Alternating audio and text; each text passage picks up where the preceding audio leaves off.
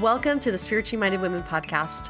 If you're a woman who is ready and willing to be a follower of Jesus, you're in the right place.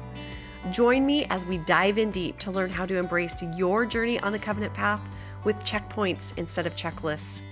I'm your host, Darla Trindler, and I'm cheering you on. Welcome to your journey.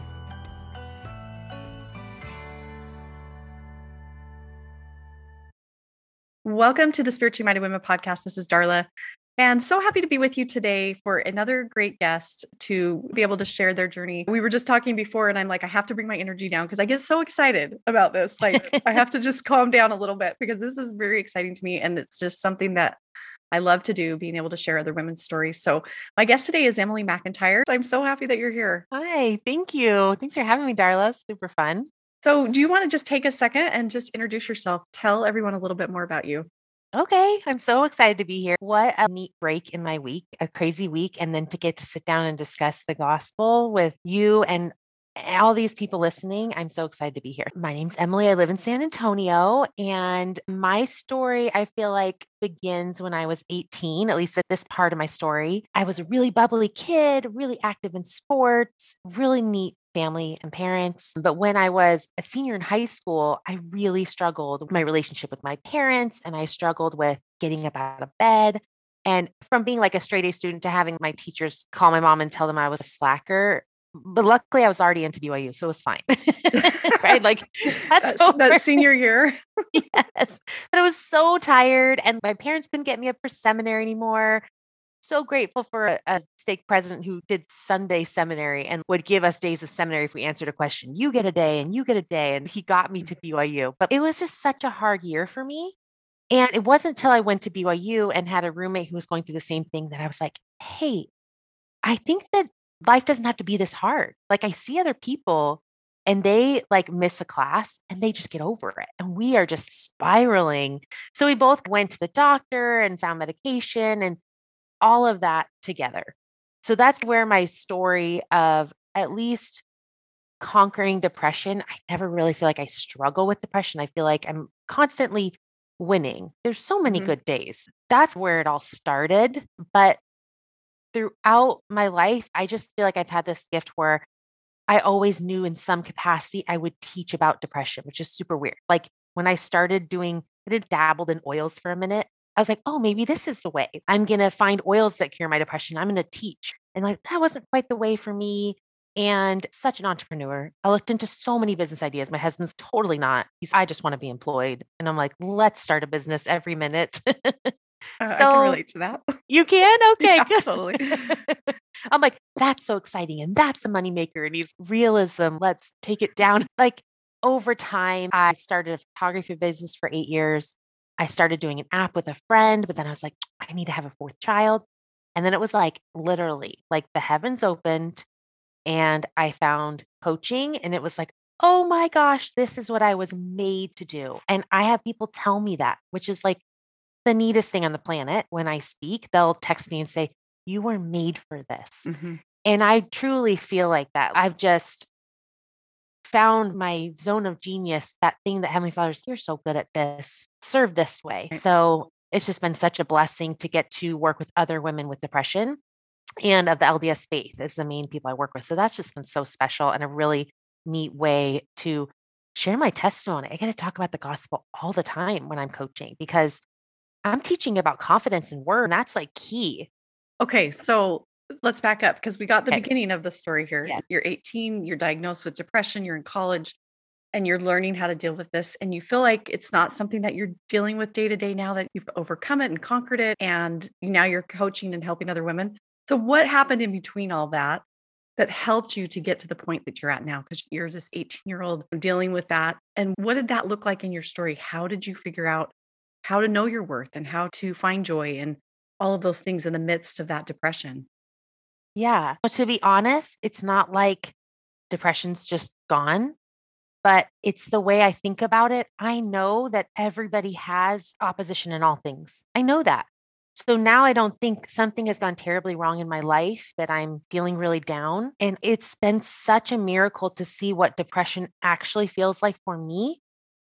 This kind of subtle emptiness in my stomach versus what I used to layer on top all these spiraling thoughts. I shouldn't feel this way. This medication should be working.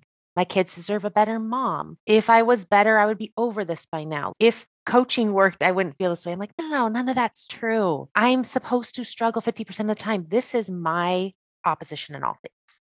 And everybody's got something. That shift of how I narrate my experience with depression, that is what has changed everything. And I think what got me from there to here and where I got my worth from, I can't lie. I honestly feel like it's been a gift to always have this underlying testimony of my Savior, that nothing's permanent, nothing's unsolvable, and even depression. But our time is different than the Lord's. So I needed these tools of re-narrating and really watching the way I think about my depression to carry me through till 2 days later when it's gone, right? Like my body changes or my medication works, right? And I needed that testimony of my worth to continue to advocate for myself because no one else is going to advocate for your happiness like you can. And so I don't stop. That's why I found coaching because I'm like, is oils the thing? Is exercise the thing? Maybe more sleep. Like it's an experiment to me. It's an adventure. Let's get to the greatest amount of joy and knowing that half of it will be hard because that's what makes the joy so wonderful. So I've found such gratitude and happiness in knowing that depression is making my life so rich, which I know is hard for a lot of people to swallow. Most people do not talk about their depression that way. I totally understand that. Yeah. And that's not an easy place to get to. No. So what would you say to a woman who's in the middle of depression, who's like that 18-year-old that you were, maybe just being diagnosed or just realizing this is what I'm dealing with, who wants to get to that point where it is a blessing in their life? What would you say to that? I would say you can think whatever you want about any diagnosis in your life. And what I mean by that is if it serves you, if it feels really good to think this is really hard and I can't do anything today, if that gives you relief and helps you take a nap, take a bath, tell everybody I'm out for the day, that's what you get to think about it. If you want to think this is not a lifelong struggle, I will overcome this, and that feels empowering to you today, you can think that. Because sometimes I think we hear from a doctor or from a valued friend or someone who's up the road from us with depression that this is a lifelong struggle, or just thoughts that feel really heavy that we just think are true. They're just facts. And then we don't question them. So we walk on our whole lives thinking this is a lifelong struggle. I'll never be over this. And I know this because when I post an ad about what I do, I'll say something like depression is real, suffering is optional. And I get a lot of people who are like, how can you say that? That's not sensitive. And I totally get where they're coming from. But I just get to believe that. For me, that's such a good thought for me. The suffering part, I get to keep working on and changing. And of course, I like to believe depression is real. Like there's real inflammation in my brain, there's real gut issues. But the suffering part, I'm always going to have control over because I get to think about the way I'm feeling any way I want. So if I need to sleep all day, that's fine. And I actually create like depression protocols. So I'm like, I'm going to wake up with depression, like clear my schedule, bath, find a babysitter. What do I need to do? And I take care of that. And that's life-changing to honor these emotional clues our body gives us instead of putting them out like they're a problem to be solved. Like a firefighter, I want to be a detective and be like, what is my body telling me today?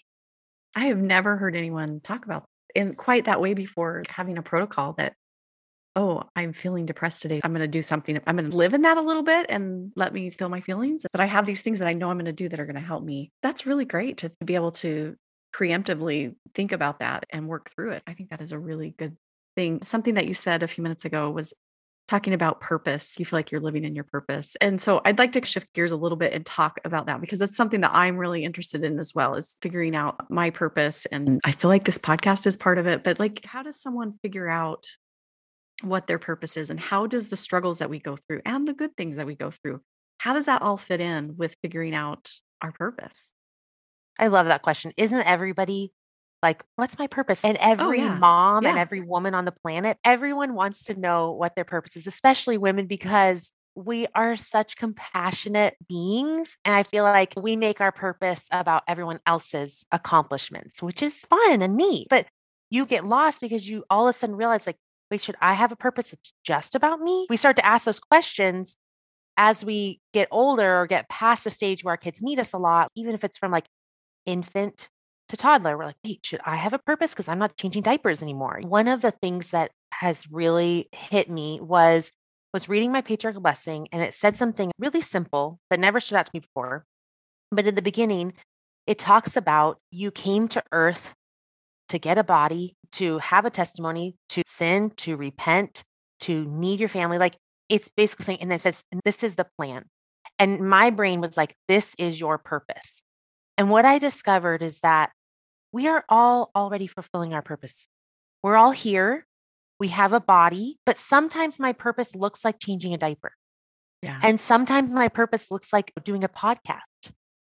And sometimes my purpose is supporting my husband. And sometimes my purpose is advocating for my own emotional well-being, right? Like we are already living our purpose. But the reason we get caught up is because we think we aren't yet.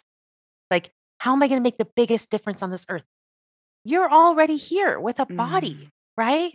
You already have the opportunity to learn to access the save and to become more like this is huge. You have a body. You had to come to earth. You made huge decisions in heaven and you came here. To me, I'm like, if you recognize that's your purpose, everything else becomes like gravy on top, just fun. I'm already living my purpose. Like maybe I'll do a podcast. I'm already worth everything. Maybe I'll do this or this because I'm not trying to earn my worth. I'm not trying to create my purpose. I am already living my purpose. So that's been a huge shift for me understanding that. I love that because that takes all the pressure off. Like we as women, I think we naturally are always looking for this overarching, what's the theme? What should I be doing? Yes. How do I live in my purpose and do all those things? And we're already doing it because we already know that we made a decision to come to this earth to get a body and to, like you said, gain a testimony and learn more and grow. We're already doing that. Anything that we're doing. I think that's so important what you pointed out, like changing a diaper might be living in your purpose. I think that we sometimes look at our lives and we think, oh, you have to be on a stage or you have to be doing something really grand. And so much of our life is made up of those mundane things and that they have a purpose too. Yeah. And recently I started to think because I used to want to be a famous singer. Like I love to sing. So I used to walk home from the school bus and sing really loud and think like someone on the other side of the fence is like a producer. They're going to discover me and sit on my fence at my house and sing Disney songs. And recently I was thinking like, but why do you want to be famous? Like, why wouldn't you just put your whole heart and soul into singing every day and no one ever hear it? Wouldn't it be just as amazing? Yeah. But we get so caught up sometimes in our purpose being what the world sees us do. Because Yeah. if you love to sing, if you love to write, why does it have to be a published book? Why does it have to be a CD that's sold around the world? Like, why don't you just sing every day or write every day or teach wherever you want to teach your kids, but teach it in an amazing way? We can live our purpose. But the interesting thing is when you realize you already lived your purpose, like you said, it takes so much of that pressure off. Yeah. Do you know how much easier it is to go like attack all the fun things in your life when you feel relief and happiness rather than you feel pressure to be something different? That's so much easier. So when you believe you already found your purpose, you end up doing a lot of really neat things. Yeah, I really like that way of thinking about it. So this is a good transition to talk about something else that we talked about before that I really want to touch on. One of the things that you said when we were prepping is you can find joy in your journey and not wait until things are good. So what does that look like? How have you discovered that? How have you seen that in your own life? Kind of what we talked about, right? Like depression and the way we think about it while we're in the midst of it. But one of the huge things as of recent has been what I've discovered is I want to help women who have depression go attack goals because it's not like they're these special type of women who are experiencing depression and they don't want anything more for their lives. They're just like all of us. We just want an amazing life. We want to have families. We want to reach goals. We want to see our potential. We want to see, ooh, what else could I do? And that's been the propelling factor of can I help women do that and have depression? Like I said, can we like honor a depression protocol and then pop out of it so quickly the next day and make something amazing the next day? So my kind of thing is I want to grow a business and show women we can have depression and we can run our business 3 days a week and struggle during the weekend or struggle one of those nights. And then we can still get up and do the things that we need to do. And so to me, that's just like finding joy in the journey. I do not subscribe to the idea that we need to wait till the next life to be healed from any ailment or any diagnosis to have joy. Joy Yeah. comes from the way we think about our life. And I know this because I know about these amazing, beautiful women like Malala and Greta and all kinds of, and they're little women, right? They're like teenagers. And I coach some teenagers and they're just so special. They see how special they are. And so they see that they matter, that they make a difference, that what they think, what they do makes a difference. And so they show up in the midst of turmoil. Like they live in crazy places, they experience different things, challenges. They're little, they're young, they don't have a lot of backup and PhDs, and they're just going about their lives because of the way they think about who they are and what they're capable of. So that has me showing up on the journey rather than waiting till I'm done. I never wait till I know how to do something, till I'm confident, till people around me believe in me. I'm just like, why? I'll just do it now. Yeah. I don't know. Yeah. And recognize that's your purpose and that's going to bring you joy. Yes. And that's what we're here for. Like we're Yes. here to have joy and to be happy and to learn and to grow. And we can have that in the midst of whatever we're dealing with. And Mhm. some healing really won't happen until the next life, but that doesn't mean that we can't have joy right now, that we can't experience that right now. I was thinking as you were talking about knowing your purpose and having joy and that you naturally have a testimony. But another thing that you told me was that you feel like you're not afraid to have doubts and that has helped you. Mhm. So talk a little bit about that. How do doubts and having maybe some negative things, negative thoughts, whatever, how does that all fit in with finding your purpose, having joy, overcoming things that we're struggling with?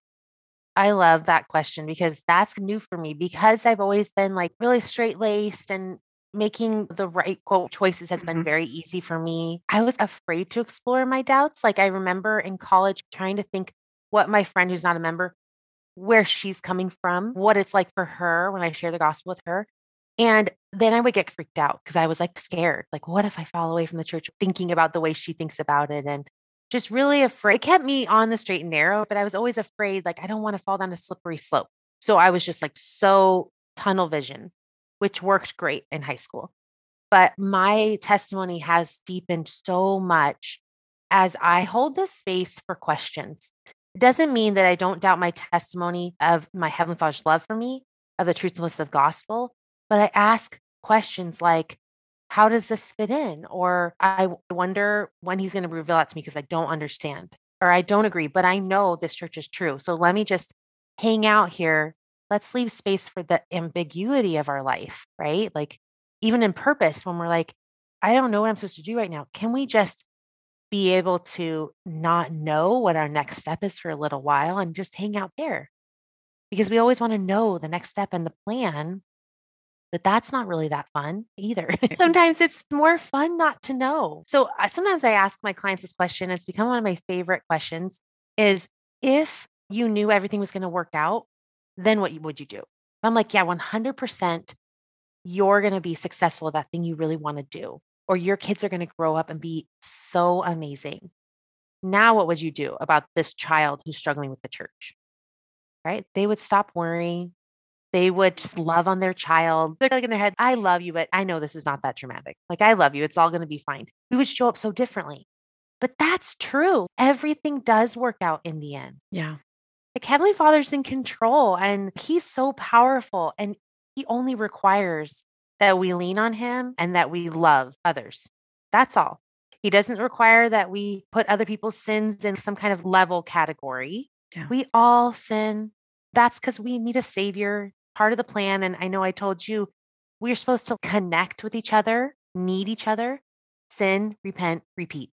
And that Yeah. is the process of getting to know our Savior and becoming deep. I just feel like I love the idea of holding the space for my beliefs and also my questions at the same time. Yeah. And just, yeah. I think what you said, it all comes back to the two great commandments, right? Love God, love other people, and that includes yourself. Love Yes. yourself. He says, And love thy neighbor as thyself. And we right. always forget that as thyself part. Exactly. Exactly. And really, Yeah. if you can do those two things, that's going to help you to have the journey that you're supposed to have. It doesn't mean it's going to look perfect, but just do Mhm. those two things. And you're right. We can have a scenario where we say everything is going to work out. It may not Mhm. work out exactly how we think it should, but it will work out because we have a loving Heavenly Father Mhm. who cares for us. He's not trying to disqualify us. He's not trying saying, No. "Oh no, I don't really want her." No, he loves all of us and we have a divine identity and worth that is beyond anything. I love that you brought that up. I say I love all the time because it is about those two great commandments is just being able to love. That is so good. This has been great. I have loved talking to you, and I would love to know just one final question and bring it all together and talk about your journey with the Savior. So how have you seen and felt Jesus Christ in your journey on the covenant path? I love that question. I have seen him in my journey of teaching me how to love motherhood more. Like, I love my kids deeply, but because of depression, because of everything, really falling in love with the tasks of motherhood, the teaching, the cleaning, the repetitive tasks. My Heavenly Father has really been there for me and just helped me love deeply. My journey with Jesus Christ has been one of love for other people, understanding that I really have no idea what other people are supposed to do.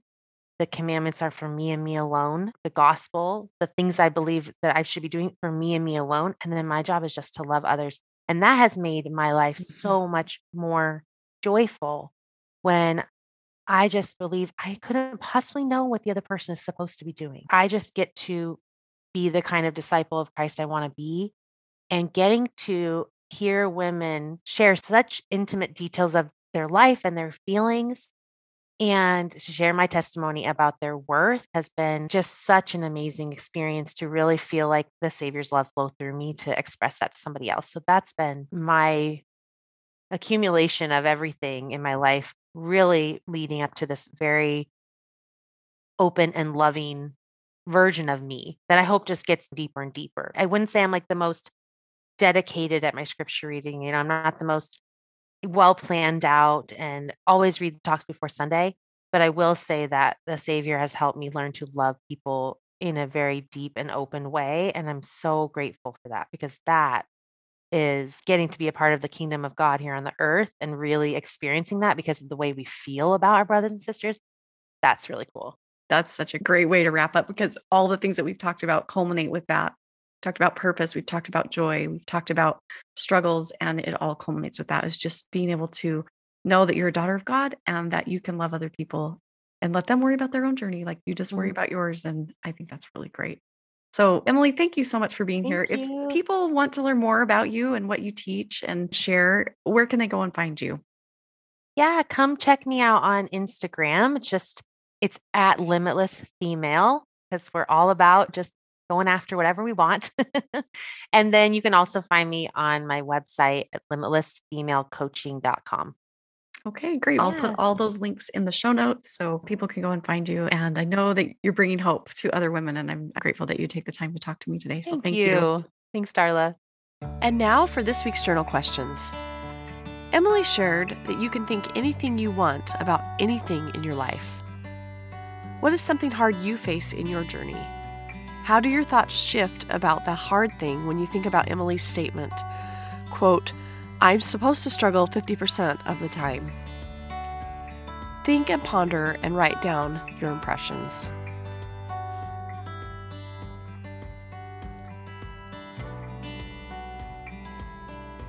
What if you didn't need to create your purpose because you are already living it?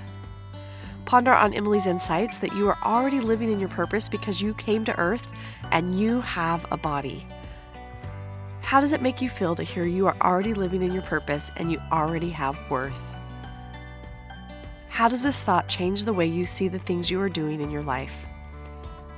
Journal your thoughts.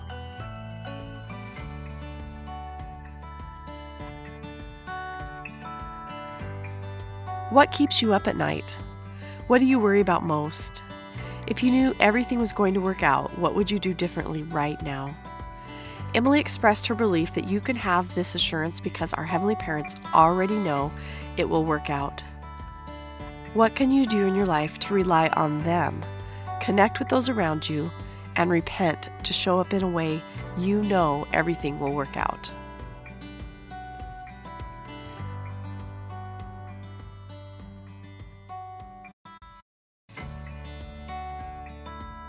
I hope you enjoyed the podcast, and if you did, please share it with a friend. I would love it if you would leave a review and rate it on Apple Podcasts. This actually helps more women find the podcast and embrace their own journey on the covenant path. To find more ways to be a part of the Spiritually Minded Women community, head over to spirituallymindedwomen.com. For more inspiration, follow along on Instagram @spirituallymindedwomen. Have an amazing day. I'm cheering you on in your journey.